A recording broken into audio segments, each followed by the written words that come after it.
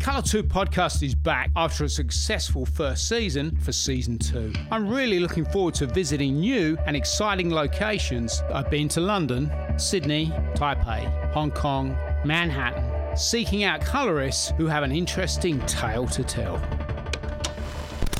Ready to have some fun?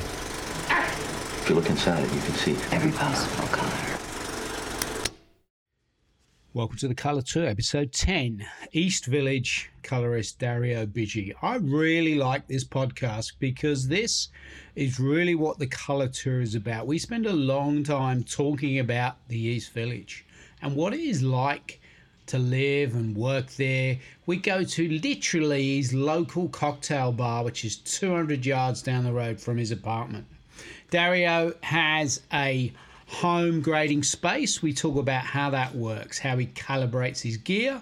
He gets into a really interesting project that he coloured with mats. He also talks about why things look different in different places and how he overcomes that problem. I really enjoyed it. Hope you do too. Let's listen to the podcast. So I've made it upstairs. I'm about 4 flights up, so you can probably hear me blowing a little bit. East side apartment, and this is Dario's number 4B. There's a big door. Oh, there he is. Oh, hey, how are you, sir? Nice to see you. Welcome. Please come in. Hey, man. Good to see you. This is your pad. This is your digs. This is it. Welcome to the East Village. Oh, it's good to be here. There you go. Cool digs, man. Yeah, no, it does me well. Well, that's it. All right, so where are the beers?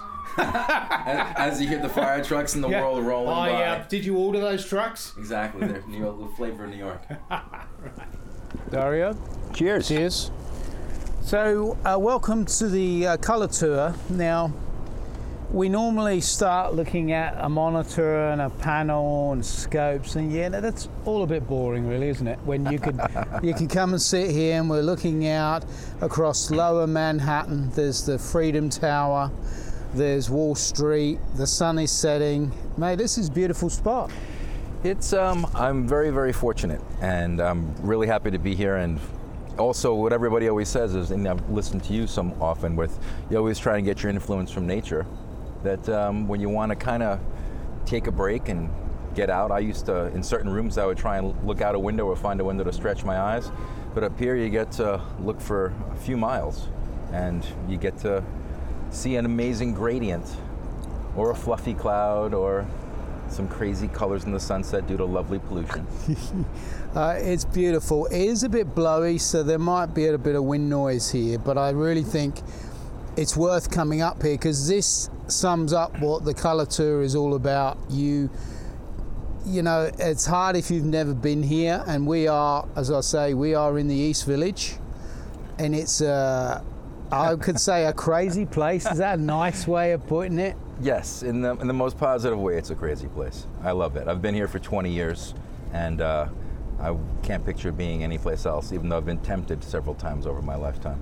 And like Dario said, just being able to come out of the room, escape for 10 minutes, come up, refresh yourself, get a check on things, and that really means a lot. And I do that a lot myself, and I'm sure you do as well. I do. It's good for me, and it's also good for my clients when they do attend sessions.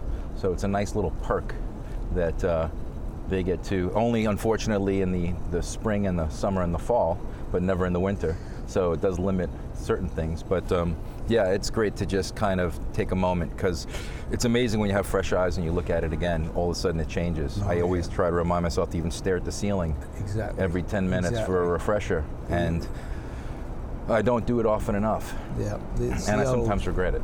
The old grey frame trick. Yeah.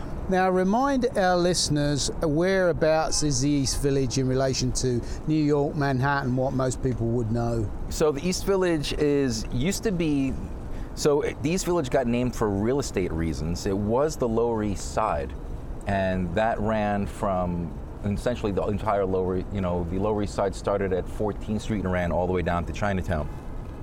This runs from about 3rd Avenue all the way to the river, which is Avenue D in the famous Alphabet City, as outsiders call it. Yep. And then what happened is they renamed it and rezoned it the East Village because the Village was so popular. So essentially they extended it over, and once it got renamed, instead of it being the Lower East Side, which was infamous, and it became the East Village, it started to get gentrified, and that was about 25, 30 years ago. And I moved in about 20 years ago. I was fortunate enough to have the tenacity and wherewithal to buy in about 1999. And I watched it change before that, and I watched it change after that. I remember when you couldn't even get a cab on on Avenue A, because they wouldn't pick you up because it was too sketchy. And now, of course, it's restaurants and bars and cafes and much more friendly and family friendly. So this was one of the more dodgy areas in New York? Yeah, this was, right across the street from my apartment is the building that is the cover of the Led Zeppelin Physical Graffiti album. Right, and cool. This is where they used to come in the 70s to score yes. Illicit items. So this was the white block for all the drugs, actually, back in the 70s, before my time. When I was at school in the 70s, New York was where you went to get murdered. Yeah, they used to fish a body out of the river every day. This was like a huge amount of murders. Now there's lots of assaults and other craziness still happening in the neighborhood, actually. So it's not safe, but no one's getting killed. Well, that's so good. It's an improvement, I guess. We've also changed a lot, because now it used to be junkies and muggers, and now it's puking debutantes and frat boys. So I don't know which is better, because one doesn't stab you, but they're equally annoying. And what's your heritage from? Where were you before you came here? I'm first generation, so I was born here in Flushing, Queens. Yeah. I was the last stop on the 7 train. I would cut out of high school and junior high school and take the 7 train all the way into the city and hang out in the city and think I was cool. And my father came from Italy. He literally jumped boat when he was about 24 back in the 50s. He was on a cruise ship. A hungry first-generation New Yorker is my heritage. Fantastic. So, how did you end up getting in the crazy world of color grading and film and TV and this sort of industry? I was looking into voiceover work, and I didn't want to use my voice to sell products I didn't believe in, because I was such an idealistic teenager. And then I learned, and I loved music, so I looked into audio engineering, and then finding a college that actually had audio engineering with a 2-year degree with an associate's. So there was business, and there was electronical engineering in it, and there's music theory and a whole bunch of other stuff, which I really loved. They made a mistake on my schedule, and I had to take another class because they didn't have an accounting class, which was required for the business degree. So I took a video class. Oh. And I loved it so much, I dual majored. I put in extra time. I carried some credits forward from my last college, and I ended up having an audio and a video engineering degree. But that was a bit of a sliding doors moment for you. It was. It kind of turned into something, and I loved it so much. And before that, I had an art background. I had attended Cooper Union Summer Art Program, which is a really nice school here. I always had drawing and composition, something as my background, but I just didn't want to starve as an artist, which is why I was looking for something else. So I was looking for something a little more practical, and then I just kept chasing, luckily chasing what I loved and what I was interested in. So. Just stop there to take a photograph before the light drops. The light is beautiful, isn't it, tonight? It's really, really nice. So I found out about this cable station through word of mouth, and I showed up and I met them, and they're like, we can't pay you, but if you want to volunteer, and I said yes. I was hungry, and I was, at that point, because they desperate, but I just knew I had to do something. Yeah.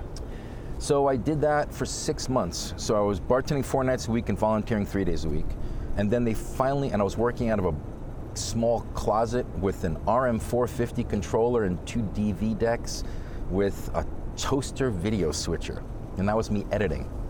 And that's how I had started. From there, I went from that cable station, I got a job at the ad agency. And the agency gave me my short form chops, where I was doing animatics, I was doing like all the internal pitch videos and everything else, learning how the business worked from there. Agency life is a very, very different beast than cable stations and things like that, and I learned that in a really interesting way. And that was in the 60s, yeah? That was in, I'd have to be honest, I say that it sounds so long ago because it feels like it's 3 lifetimes ago because I've done so many different jobs. That was early 90s. Right, okay. That was early 90s. So we're talking, at this point, 30, pushing 30 years. I've actually a little less. I've been doing this for 25. So somewhere in there. I don't keep track of the years themselves. Anyway, to wrap that up, I was at an agency. I was there for a few years. And then I met a lot of freelancers, and every freelancer that came in, they were just like, what are you doing here? And I was really happy to be running a shop and kind of doing things to get my chops done. And then there was a big upheaval at the agency. Some agency bought the other agency, and there's all kinds of stuff going on, and it just wasn't the right place for me anymore, and I kind of got out. And in the process of getting out, I went freelance. And my first year after doing that, I made more money freelance than I ever did on salary, and I never looked back. And since then, I've literally been freelancing for well over 20 years. I've only had a staff job for about 2 years at a small boutique shop, which was a great experience. Met some great people there for a small run, and that was actually how my first color room. But in between then and everything else, I worked for cable stations, independent directors and producers. I worked on everything from promos. I had clients for over 16 years, and I had clients that would pop up and disappear as well. So you're able to keep some of them, some people you gel with, you meet lots of people along the way, and I've seen more shops open and close than, no, you've probably seen more shops open and close than I have, but I've seen more shops open and close than most people. So it's interesting. I was thinking coming here, you are probably the first newer breed of colorist who hasn't run a telecine machine. No, I have never. I've only seen scanners sitting collecting dust as I walk by rooms and facilities. And exactly right. So I think most of the other older school came up through that film, loads of film, scan the film, grade the film. I was thinking this though when you because I've listened to some of your other interviews, and what I used to do though is when I would either offline or we would just rough cut, and then we'd literally go back through the EDL and online, was I would chase my cuts with a TBC, if anybody remembers what the hell a TBC is, a time-based corrector. And because I was so anal, for lack of a better term, and also wanted it to look good, every time the tape would change or anything else, I would make sure that everything looked right. I would set my black levels, I would make sure it wasn't clipped, I'd make sure the skin tones looked okay, and it was a little bit more saturated than maybe it needed to be at the time, but I've learned my lesson, but that's 20 years ago again. But I used to chase stuff with a TBC. And then, of course, when the first thing that I saw that had that kind of capability would be Symphony, I was definitely, as an avid editor, I was big on Symphony and always doing a little tweak when I would do my passes. I would definitely, try, and if they had this, I was trying to use their secondaries, which were always clunky, as when Avid was kind of slowing down, and then Final Cut 7 kicked in. When it went from 4.5 to Final Cut 7, they had that little triangle at the bottom of the 3-wheel color corrector, which had a secondary. And when I saw that, that was like a game changer for me. And then, of course, Apple bought Final Touch, which was Apple Color. And I watched Robbie Carmen's training videos on Apple Color and that clunky tracker and all that stuff. But I was chasing it since back then, where I didn't have enough wherewithal to get into the facility, but I knew I always wanted to improve my skill set. I was always hungry enough to make things look better. I'm a storyteller at heart. And then Resolve, what was it? I think it was version 8 or version 9. That was the first one that was kind of available. Yeah, somewhere in there. I think it was 8 very briefly, and then it was 9. So it's funny because 10 years ago, every colorist would have been grading film at some stage, and now probably only 10% of colorists have ever graded any film. That's how the job has changed, and how there's so many more people now coloring. But also nothing's being shot on film anymore the most part. That's right. So it's not an easy thing. And I have not graded anything on film for probably 3 years. I would say, I think it's the third feature I worked on was shot on 16 mil. And it was beautifully done by a very famous DP that I'll keep out of the loop just for the sake of being PC. And there's an amazing difference and a nuance that comes to it. But with that, I also, because it was an indie film, I had to hand dust bust that film with Resolve 9, So using the little tool of removing I literally would be looping scenes over and over again, looking for hits, and then stopping and getting rid of hits. You paid by the hour on that one, obviously. Oh yeah, indie film, paid by the hour. I made a fortune. No, it was a labor of love.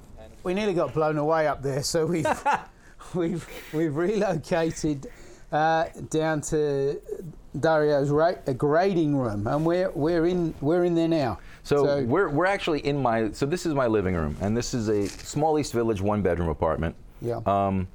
But it's set up as an L-shaped studio. So on my wall for my client monitor, I've got a BT300. It's a plasma, SDI connections. And beyond that, I was sworn to secrecy, but I'm going to break my silence, that I had Panasonic install the, was it a 16-point firmware upgrade? So it does all the controls and completely calibrates itself using CalMan software. Nice. And it does an amazing job. And as a matter of fact, just to impress Warren here, everybody complains about their monitors not like matching, but I can say one thing right now.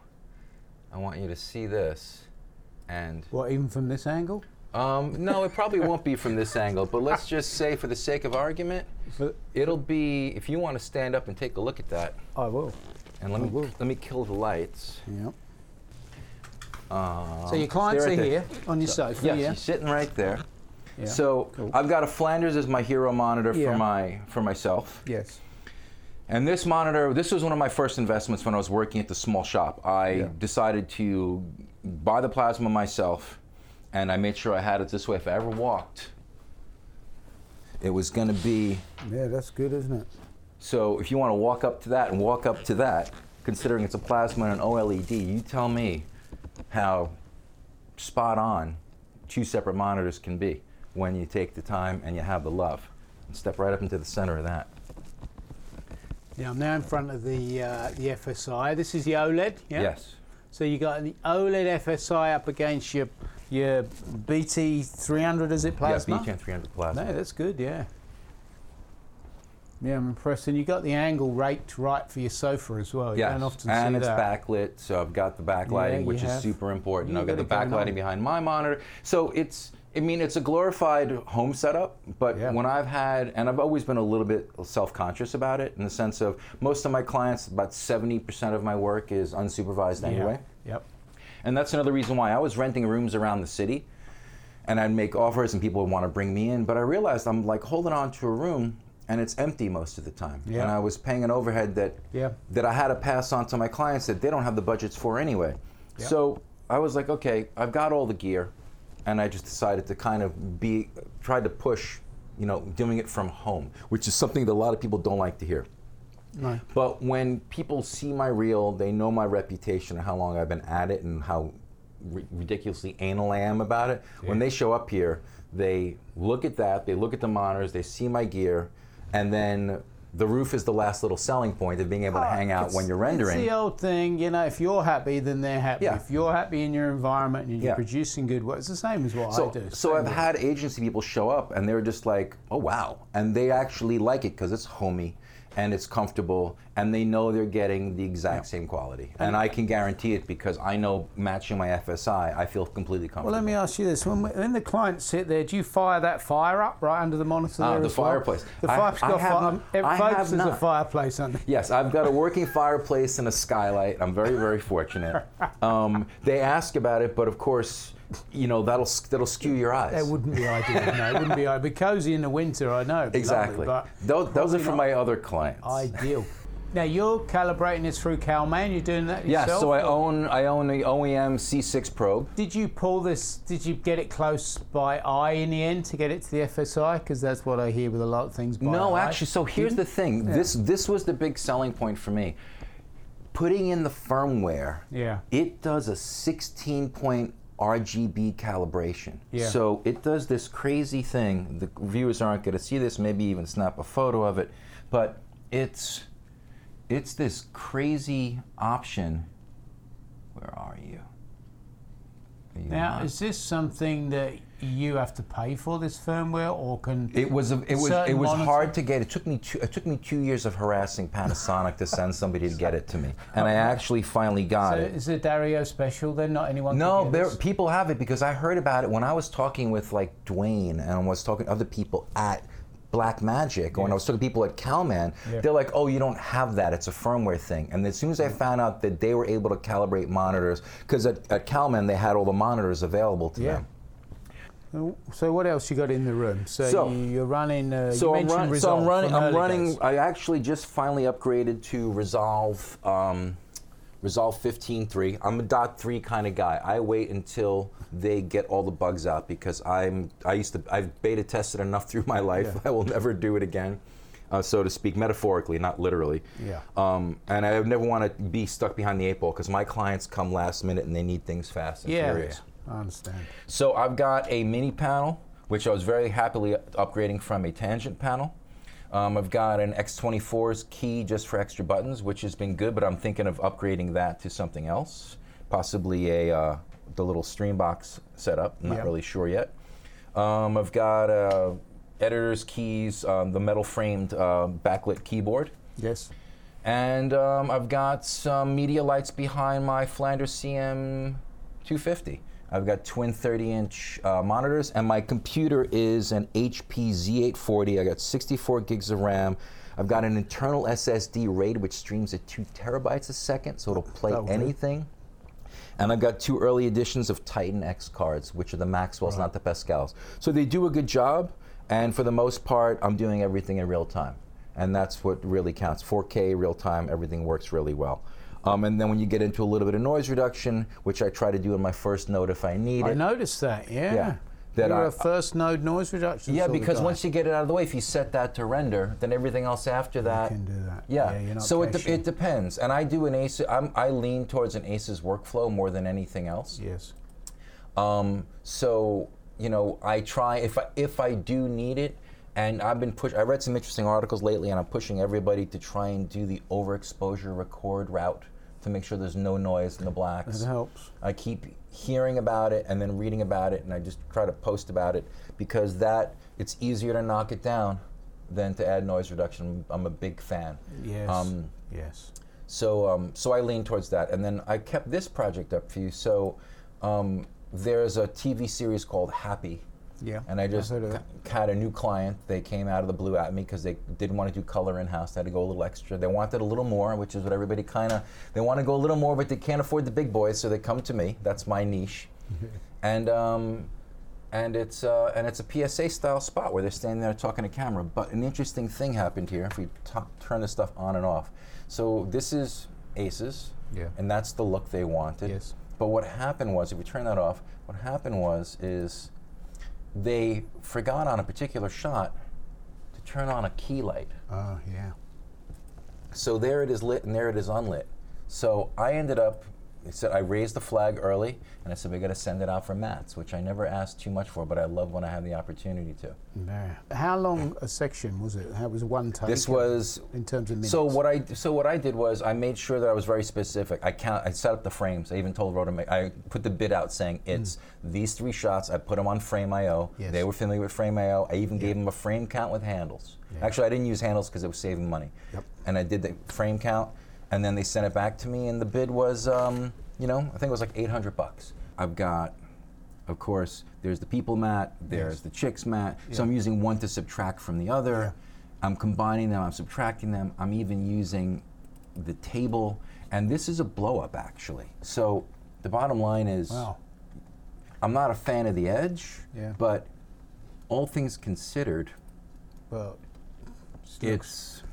Now, is that your standard sort of node tree, or is this just the node tree you've concocted for this job, or do you have a this expanded out of what was there. Normally, I have something, and I'll show you what I have. And it was funny because I was kind of hearing about standard node trees a while back, and I kind of jumped on board.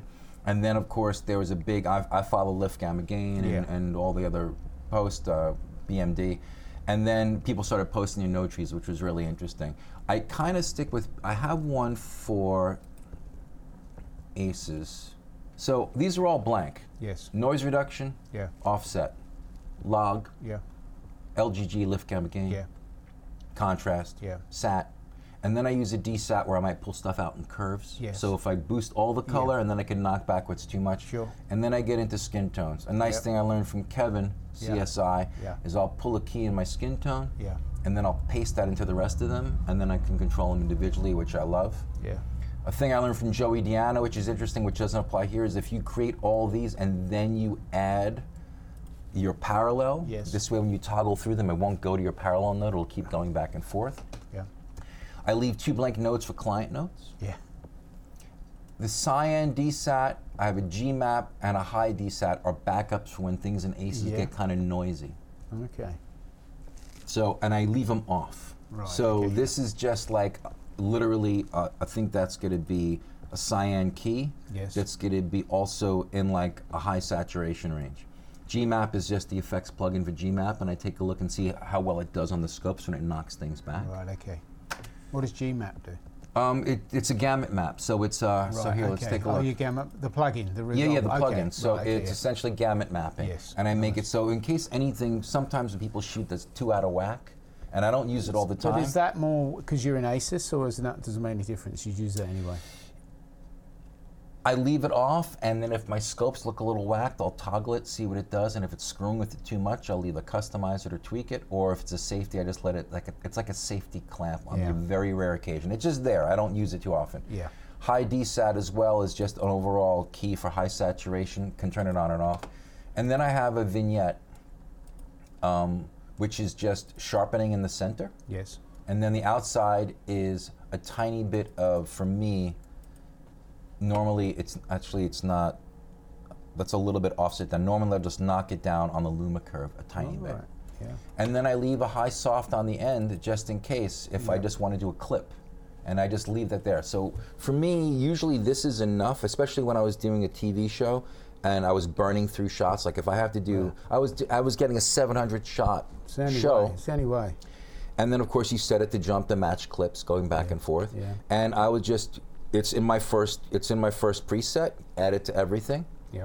Make sure it's there because when you jump back and forth and you doesn't have it, it'll screw you up because then you're not at the same note again. Exactly. But I leave it. But my first thing is, and I just turned someone else onto this, I love starting with, that's why I got the mini panel, because Tangent didn't have offset options. Yeah. Since I starting with offset, and if I just rock it right into the skin tones being in the right place, everything else is fairly close enough where you can get your highs and your lows where you want. But to me, ACES with the camera preset, if you of course finding out what their proper cameras are, Yes. That's offset, you are off to the races, Yeah, it and should then be. from there you just get to just nudge it. And for the guys, listen, these preset node trees, Dario's got all built in his power grade, so you've got a few in there. So they're all pre-built on the power grade, and he just clicks them up for what type of job he's doing and what sort of background it is. So And they're blank and they're just named. Yeah, so that's to it. me, They're it not- just keeps me fluid going through each shot. They're not hurting anything if you don't use them, but Yeah. I think it is really the only way you can get through a job. If you're not going to do it otherwise, you're going to be too slow. Yeah. So you're either not going to get asked back, or you're going to be too slow, not going to make any money Absolutely. on the job. And also, then, I mean, especially if you got a job that's going to last even, sometimes it's going to take you a day or two, depending on if it's like a show. You want to remember what you did to each shot. Also, I happen to like having it separated so much is by toggling that node on and off, you know what you're doing within that node, and you can see if it's too much or too little, and that within a 3-camera shoot, that camera angle just needs the same thing but a different exposure. That camera angle just happens to have too much red in it. Yeah. And all you have to do is change that one node, not search for it. And when you toggle it on and off, you can see the difference. And then you just kind of, I love being creative, but a lot of times we can't. We have to just be efficient. No. So- I agree. So, so this is, and then for me also, back to the apartment and the space, I have blackout curtains behind my skylight. Yes. I have blackout curtains all the windows when a client's sitting here. And if not, I did a hospital curtain setup around me. So in the daytime, all I do is roll this curtain out, and I'm in a completely dark room, Same 24 hours. Yeah. and then it's elevated so the heat can get out over the top like hospital curtains.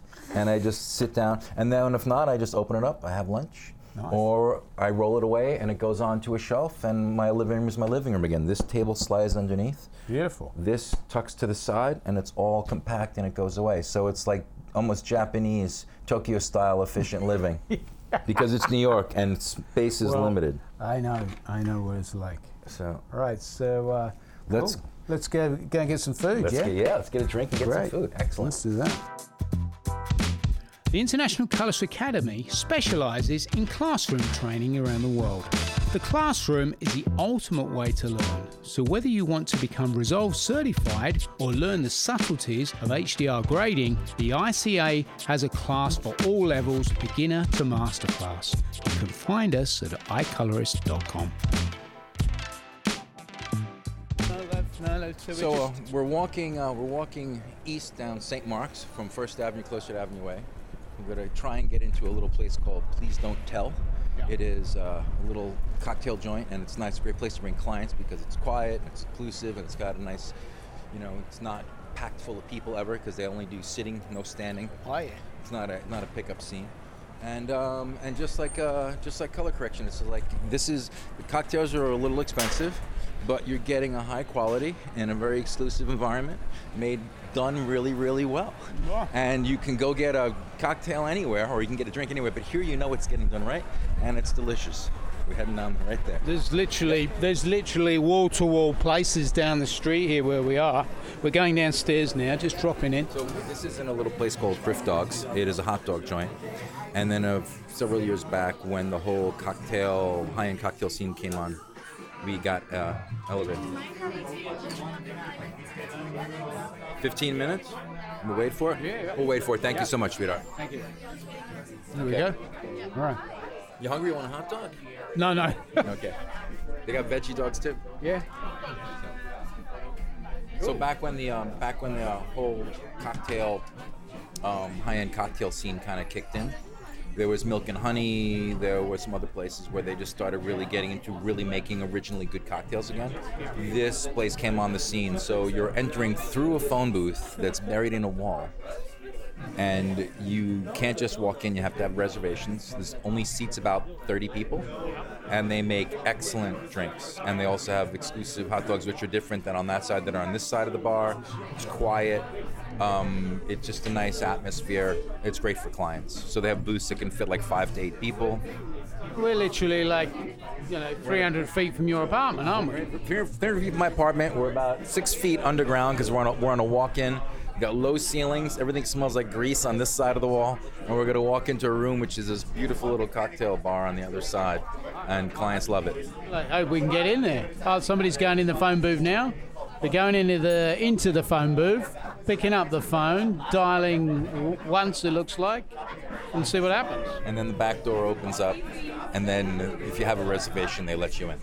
So we have relocated, and we've got through the phone booth, and we are in PDT, known as Please Don't Tell. So let's ask me this. Let's get back. So you were colouring in Avid before you were colouring in Resolve. Was it Avid that you'd used? Yeah. So I originally, like I said, I kind of started with TVCs. I got into using Symphony and was fumbling through Symphony, and then with that I got into using Final Cut 7 because Final Cut started kind of being more prominent in the freelance indie world, and then the secondaries in there were great for me, and that's when I found Alex Van Herpen's book on color correction and went through that. I read the digital, this is all back when they were first coming out. I read the digital handbook, I read Alex's book. Steve Holfish's book. Yeah. Steve Holfish. Yeah, Steve Holfish's book, which is also an excellent read. Also available. Yes. Both books available. And they've updated them, and anybody who's listening to this who's not fully in the business, do your homework. Read the manual, read the training books, get as much information as much as you can. Here we go. How are you? Nice to see you. Hello. That's Kansas City Star. That's me. Thank you. Hey, look at that. And we'd love to put an order in That for does some food. 2 bacon wrapped John D'Argons and order a tater tots. Well done, please. Thank you so much. Apple, I had hopes that, I was hoping that they were going to upgrade Apple Color and make improvements to that before Resolve was even available, because it had its moments, but it was like beating your head against it. But it was also the best thing out there at the moment for somebody who couldn't afford a $500,000 system. It totally was. Yeah. It was funny because when I first used it, the guy in a post house, I did 2 or 3 dramas on it, and we're probably looking 2007, I'd say. Yeah. Pre-Resolve. And the owner of the post house, Blue Post, he almost apologised to me about asking me to go and work on Apple Color.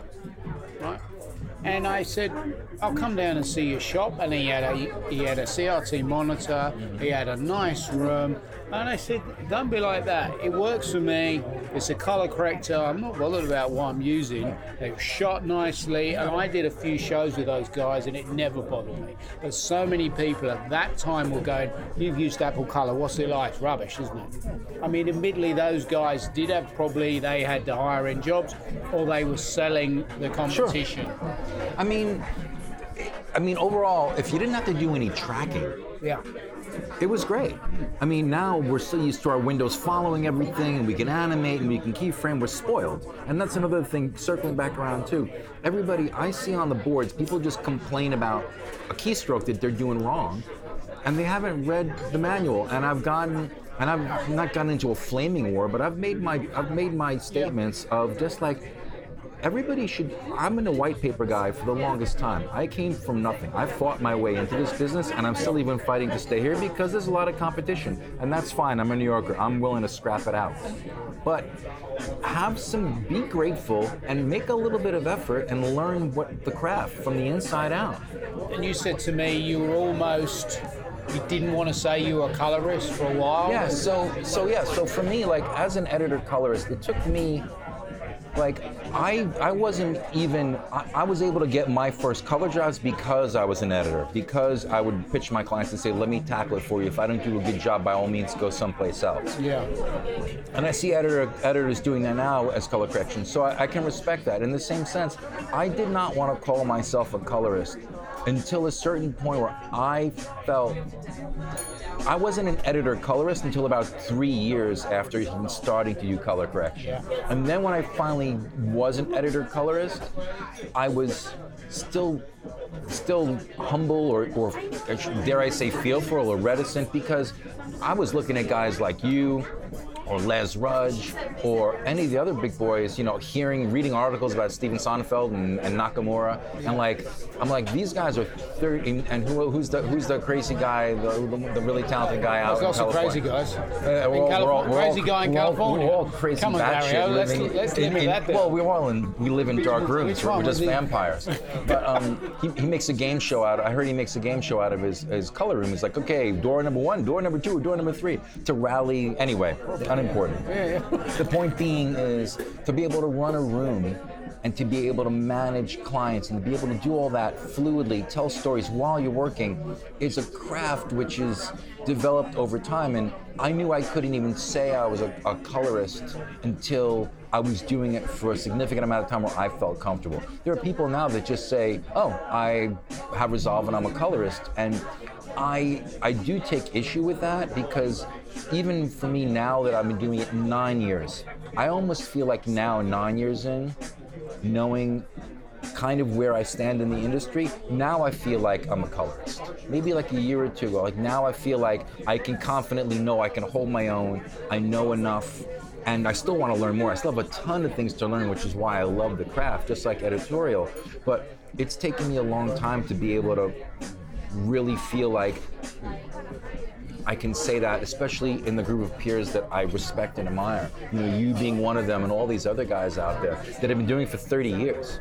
So, and I left editing too. So I'm always an editor at heart, a storyteller. But it's you just can't say you're a colorist, just like you can't say you're an editor. Just because you put 2 images together doesn't mean you're an editor. There's a craft to it. What's the rates like here in New York? Is it stabilized? Do you get a bit more? Do you get a bit less? Do you go, this is my rate card, boom? How does it work? Is it on your website? What's the deal? No, so it's always a negotiation, and I have I have mixed feelings about how to talk about this, because depending on who's going to listen to this. We've only got 4 listeners. That's good. Well, then in that case, so I look at it. I've been trying to figure this out for a while, because even as editorial rates have dropped significantly, I'm still seeing postings for jobs just the other day. So I'm on the editor boards, so because this way I can offer up colorist work to a job that's in post-production. And what I've seen is I'm seeing job rates that were my job rate from over 20 years ago. Yeah. they've dropped significantly. There's a lot of people creating content. There's a zero budget. They're paying editors $400 or a day or less. Is this offline editing or what we used to call finishing editing or both? They want. I've seen jobs for writer, producer, editors, predators, assistant editors, all at the most ridiculously low rates I've ever seen. But is the higher end stuff still the same? Because there's loads more work. Yes. So on that note, I also know some really high-end commercial editors that can still command $2,000 to $3,000 a day agency work. So that's out there, but that is a very small market. And even with that, in the conversations I've had with those men and women who do that, is that I got one really interesting phrase out of it, and I'll kind of get to that in a second, but they'll even say to a client, because clients are always just saying, oh, well, how much do you charge? And people are coming back saying, listen, it's like, why don't you just tell us what your budget is, and we'll tell you if we can back into it. Because and that's an interesting phrase, I will back into your budget. Because everybody's already trying to negotiate. Some clients just immediately offer half as much because they just want to save money. And there's enough hungry people out there that went to film school and aren't working, that they're willing to do anything to make their bones. Just like I was making my bones working my ass off, and I get it, but there's a little bit of a glut in the industry, which how capitalism works, it drives the work down. Anyway, I say, agency-wise, I bid up against, and I get, for the big 3 or 4 companies that are in town, I keep getting clients coming back to me because those companies drop the ball a little bit. So I've been told. I have not seen it. Okay. But they go there, clients go there, and they feel like they're getting a la carte, nickeled and dimed on everything that's going on. And that's something that I don't do to my clients. I like, look, here's the Wi-Fi. Deliverables, my computer is so fast, it renders so fast, I don't charge for render time. I'm sitting there having a cocktail with them on the roof, or I'm happy to have the job because overall my overhead is so low that I just kind of spit out a file. If it's a movie, it's a different story. But we're talking about commercials, Frame.io upload times, things like that. I love Frame.io. Thank you to the boys at Frame.io. You enable me to do everything remotely. My clients love it, and I keep training people how to use it, and everybody really loves it. So on that note, I just had a complaint from somebody the other day because I bid on a job, and he snarkily said, who do you think you are? And I'm like, pardon me? I was like, this is what Marina, he goes, well, there's another famous colorist who's you're charging 3 times as much. And I'm like, I'm not him, and I don't care if he's famous. Yeah. I know what I do, and I know who I'm competing with. So on that note, the bottom rate for the high-end shops in New York is like $600 to $500 an hour. Like that's how low they will go. And of course, everybody will pick up on a small job if the slot's open. There's an open window. Yeah. They'll try and squeeze some stuff, and everyone's always filling the time, just like myself. Sometimes I don't fill my time and I come and hang out with you and we go drinking. Sometimes I go to my roof and I do the gardening. I don't have an overhead, so I don't have to hustle as much, but I still always want to be working. My asking rate, agency-wise, is $300 an hour. Yes. And then from there, if somebody's got a budget and they say we only have X, I say, well, let me take a look at the cut. I'm very cautious. Let me look at the cut. Let me see what's there. I take the cut. I load it into Resolve. I auto scene cut detect it. I see how many shots it is. I start looking at the shots and see what's wrong with them. And then with that, I'll estimate anywhere from 5 to even 10 minutes a shot. And the reason why I say 5 to 10 is because there's 1 minute for loading. There's 1 minute for grading. There's 1 minute for problem solving. There's emails. There's everything that goes on involved with it. And with that, and then there's reviews. And then there's rendering, and then there's upload time. So if you have all the shots and you think about anywhere from 5 to 10 minutes a shot, you can get an idea of roughly how long it's going to take. And then you could think if their budget's worth it or not to you. And then you could say, unfortunately I'm booked, or unfortunately this has to be done in off hours. I agree. Well, that's all part of their pitch to you, isn't it? Like, it's their pitch to you. We've got X amount of dollars. Here's our cut. This is what I've done. This is what about what you're thinking on working for free? Yeah. I don't work. Well, you know what? It's been a long time since I have, But what I do ask is, like, let's say they have no money, and I say it pretty simply. I was like, well, do me a favor. I was like, make an offer. I like your project, and so this is when it comes to a project that I work on. And my other dialogue is, look, if it's going to become a passion project for me to work for little or no money, I have to like it. So one, I need to see it, and two, nobody has no money. So I was just like, and I just say, look, make me an offer. And when people see how hard I work, and I'm doing it in off hours, I'm happy to squeeze stuff in. Somebody comes up with something, and honestly, let's say the smallest offer I ever got on a short film, they came up with like $800 after the fact. But I saw this short. I love the short. The producer was great. I was doing it in my off hours. Had a great time with them. I'm still very proud of it. And that Bond, he's a commercial director. He's come back to me several times and done jobs. All I say is just please pitch it properly, pitch it seriously, pitch it your DP, your director, your producer, not a 2-word email. Aha, smiley face, I've got no money, bet you don't want to do it. Just try and be professional about pitching it. If you're pitching to it, not to any colorist or anybody in the industry, you're asking for a favor, do the right thing and pitch it properly to that person. And also be flexible with them. So for me, if your project looks amazing or you're really cool to work with, or I see you have creative wherewithal, because I've been in a dark room post-production for over 20 years. You know when something looks right, you know when it's shot right, you know when it's paced right, that I want to work with you. If you can be flexible with my time so I can make my commercial rates, and then I want to squeeze you in when I'm exhausted doing 4 hours a night, or I want to squeeze you in on a Saturday after a long, long week, or all of a sudden my TV series just wrapped up and I've got some open time. If you can wait a week, I'm happy to squeeze you in because I want to work with you. And you can say that to the clients. We're stopped for food, but you're not talking New York Italian enough. You want me to talk like this, like I'm from Brooklyn? I can do that. Well, let me eat my freaking dog, and we can stop fucking talking, and maybe curse a little bit, and I want some tater tots, and we can have our drinks. So let's wrap this puppy up. Yeah, we just got an explicit on iTunes, I think, for that one. All right, cool. Beep that puppy out.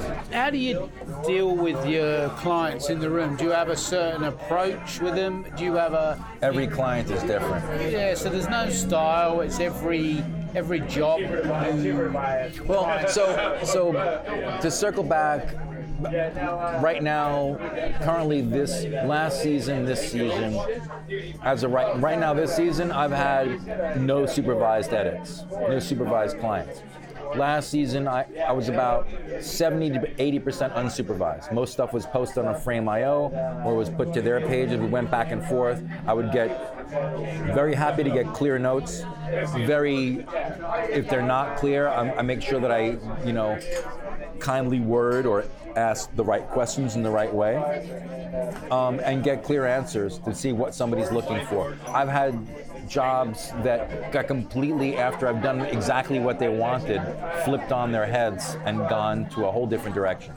As maybe those of us who've been doing this long enough, we all have. When it comes to clients, I was raised by an Italian mother, so I'm hospitable. You walk in, can I get you a water? Can I get you a coffee? I make a really good espresso. I make an excellent cappuccino.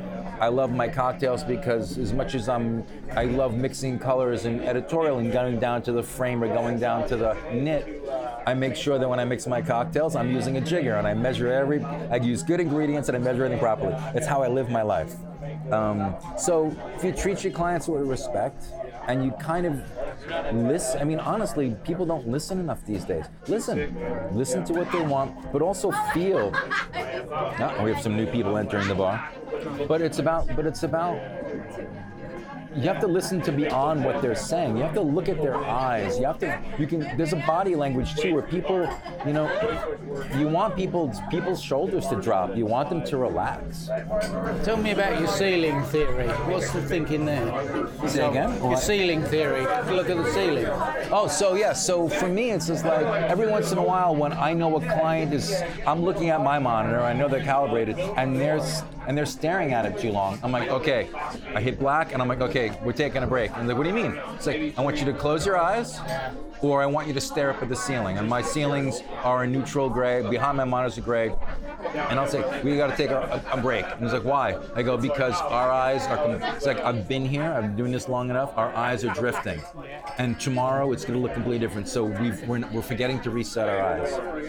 And what I want to do, and I haven't done yet, is I want to save 1 or 2 still images as an optical illusion, because when you start playing optical illusions to people and they realize that their eyes are completely lying to them, then they learn to trust you. And if you reset somebody's eyes and say, okay, now look at it, and they're like, wow, it looks completely different. Right. Like, give them 10, 20 seconds, put their head back. Even if you put their head back, your eyes, the blood drains from your head a little bit in a different way. It's a reset. And then they look at it, and then you start toggling things. And again, because I use the node tree that's individual per clip, I use bypass all, I don't use disable all. And the reason I use bypass is because it'll still hold on to renders and it won't screw up any grays. It just bypasses the color look. So one of my buttons in the X24 is a bypass, not disabled. I use disable node per node, but then I have it to bypass all. And with that, you can turn everything on and off, or you can disable a node, and then everybody kind of sees, okay, that's not purple anymore, or it's not yellow anymore, because they've been staring at the one point of the frame. I also emphasize that they have to back up. When you're looking at an image and we're fixing a window off to the side, no one's looking at that. The first thing you see is the brightest part, and the first thing you see is eyes. And you're making eye contact with a human being. So look at that, and then don't stare at it, go wider and feel the image. What do you say to the client? You say you do a lot of stuff on your own without clients. What do you do when they say, well, I'm looking at it in my office, it doesn't look like, it doesn't look right, or I'm not sure about it, doesn't look good here. How do you get around that? I've gotten... Should I talk like a New Yorker, or should I talk like... No. All right. Okay, the shorthand New York, I've gotten screwed by that, and I've also had some benefits with that. Or I've gotten bleeped by that, or not. Yeah. I've also, it depends. Certain people are just like, they're sitting in a room with an uncalibrated monitor on a wall, plugged into a computer, they've got a laptop and an iPad, they all don't match, and they're complaining about it. And you have to, what I have done successfully and unsuccessfully is said what the problem is. It's the nature of the industry, it's what's going on. If you put your iPad or phone into night mode, it's completely different. You're dealing with an older monitor that's probably been left on, you have a DVI, all kinds of other stuff. So you have to kind of just lay it out. Please, and I emphasize to all my clients, please watch it on a proper monitor. Do you have an editing system? I'm glad you're looking at it here. Download it onto your edit system. Make sure that the bars look right on your edit system. You're putting bars on the top. If there's room at the top, I put bars at the top. If their editors are starting at 0 and if everything starts at the 0 count, I tack bars onto the end. Yes. And I've had this happen, and I actually lost a $25,000 job because I tacked bars onto the end. The producer was in my room that day. They loved it. They approved everything. I rented it out. They had it the next day. The creative director and the producer. The producer was out sick the next day. He was my advocate. The creative director was busy taking care of other things. And the next day they showed it to everybody in the facility, and it looked wrong. And they never called me to find out why. And I finally had crickets for 24 hours, and then the following day they said they were going to another company. And I'm like, what happened? The producer was back in after being sick that day. He found out that they were looking at it, and it does not look the way it did when we were in my suite. And I was like, okay, why? Was it and of course you go online, you start figuring stuff out. Was it the data video shift that happens with DNX HD or HR, depending on the bit rate? Was it the fact that the XML going back to Premiere was carrying forward the grades? What was it? Because if you tack on bars into an XML, that XML will not have any color correction on those bars. And then you reach out to the editor and you say, what do the bars look like? Can you see the pluge? And of course, if you say, can you see the pluge? Unfortunately, 90% of the editors today don't know what a pluge is. Yeah. And again, back to our conversation about, in a way, positively encouraging people and educating them. It's like, okay, look down to the right. See that little thing there? Can you see at least one gray bar? So if you're looking in Resolve, there's a generator. Yes. In the effects tab, generators, SMPTE bars. Drag that in. You have to drag it in, and then you have to render it as a clip, because if you leave it in as a generator, it doesn't show up in your timeline. So what I've done is I've rendered that out I've rendered it out as HD and 4K and UHD. And I always access it, because also, if you're in an ACES timeline, you have to assign your bars to be 7 or 9 if you're in an ACES timeline. So again, and this is where we get into craft, and this is where we get into technical stuff, where you have to do this. There's a lot of steps to do this right, to cover your ass, to make sure that what's going out is proper. And then when somebody says you've done it wrong, you can point to it and you can say, well, look, the XML is incorrect. Yeah. Or your editor did not flag this, because if you look at the bars, they're proper. So let's talk about CSI. You're a member of CSI. Yes, You're one of the earliest members of CSI. You're an active member of CSI. Yes. What are your thoughts about it, and how active is it here in New York, and where do you think it's going? CSI, Colorist Society International. Colorist Society International. The idea behind CSI, I love the idea behind it. And the problem I'm finding with CSI right now is there's not a unified voice. Everybody, even me, I had to think about, somebody asked me, one of my clients, like, oh, what's CSI? And I had to stop and think, what was I even going to respond as to what is CSI? And I went back to the site because I posted something, because I was trying to organize a bunch of CSI members here in New York. And we have about 27 members total in this area. And I put the word out to just try to do a gathering, because why not? I'm a freelancer. I've got a little bit of free time. It's looking out for the colorists. It's trying to give us, as crafts people, some representation. And not as a union, but as a, as like, I don't want to overly use the word, but it's like as artisans. Like, I come from my family in Italy. Like, Michelangelo didn't carve the David. They had a bunch of guys take this block of marble and shape it down into a close to being a man, and then he shaved the bottom half of it. They're artisans. Yeah. So with us, there is a craft to our work, and CSI is trying to explain that to people so we're not railroaded. In the same sense, going back to the editor-colorist role that I started as, there are a lot of editor-colorists out there that are just, a LUT is not a color correction, okay? Auto white balancing is not a color correction. If you have to burn through something really fast, I completely get it. But if you're only doing that, I'm sorry, you're not doing color correction and you're not a colorist. If you live it, if you're doing it for years, if you hone your craft, just like as an editors respectfully, as in directors respectfully, producers, everybody in the business, when you do it long enough and you're not doing anything else, you know when you're actually it. And with CSI, the one thing I like about it is that even now we have a couple of people showing up to the New York meeting. They're like, well, I'm only, a part-time member, or I'm only, I'm trying to get into CSI. Can you look at my work? Can you approve me? And it's like, well, if I can take the time to look at somebody's site, go through all their work, and I do, and I can also, honestly, I would want to vet their clients, because some people lie, but you can see when somebody's work is kind of consistent. You can also see their style a little bit. Yeah. And I've seen some work out there that blows my mind. So CSI is on the right on the right way, but it just needs direction into the message. I think it needs more of a message. I think the message is there, but we're all too busy. I mean, we're not unified. If you read the site, it says what it's doing, but we might want it to do more, but we're not doing anything about it.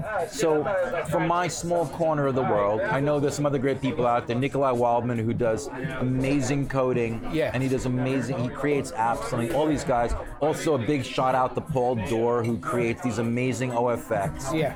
A big shout out to everybody on on the boards, Mark Wellich, everybody who like spends their time to actually share their knowledge.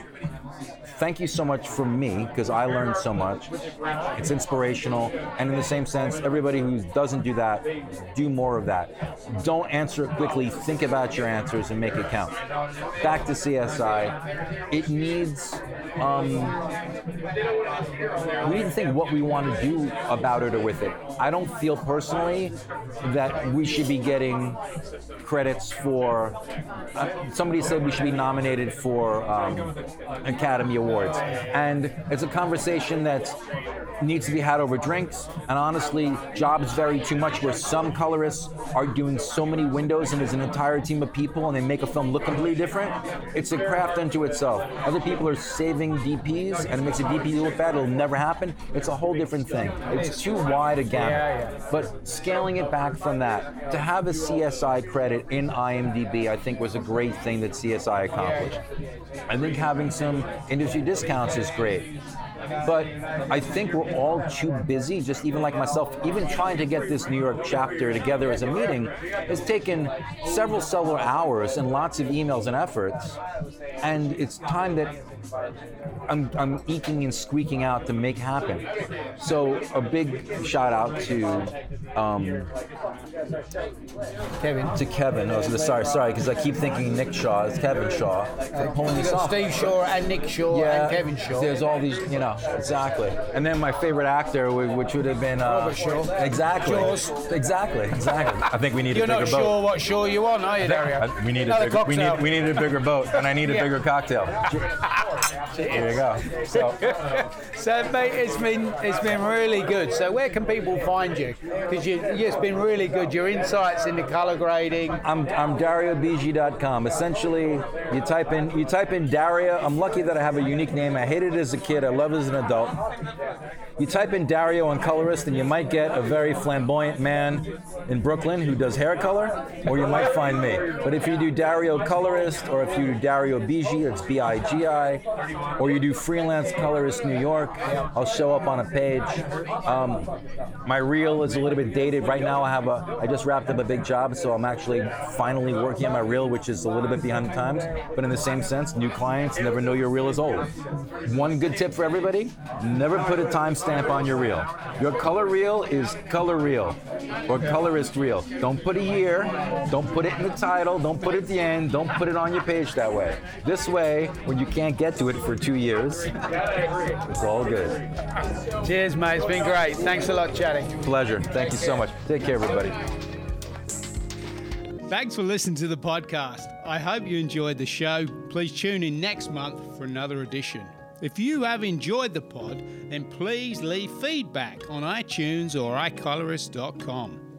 Who would you like to see featured on the next Color Tour podcast? You can contact me at Color Tour Pod on Twitter.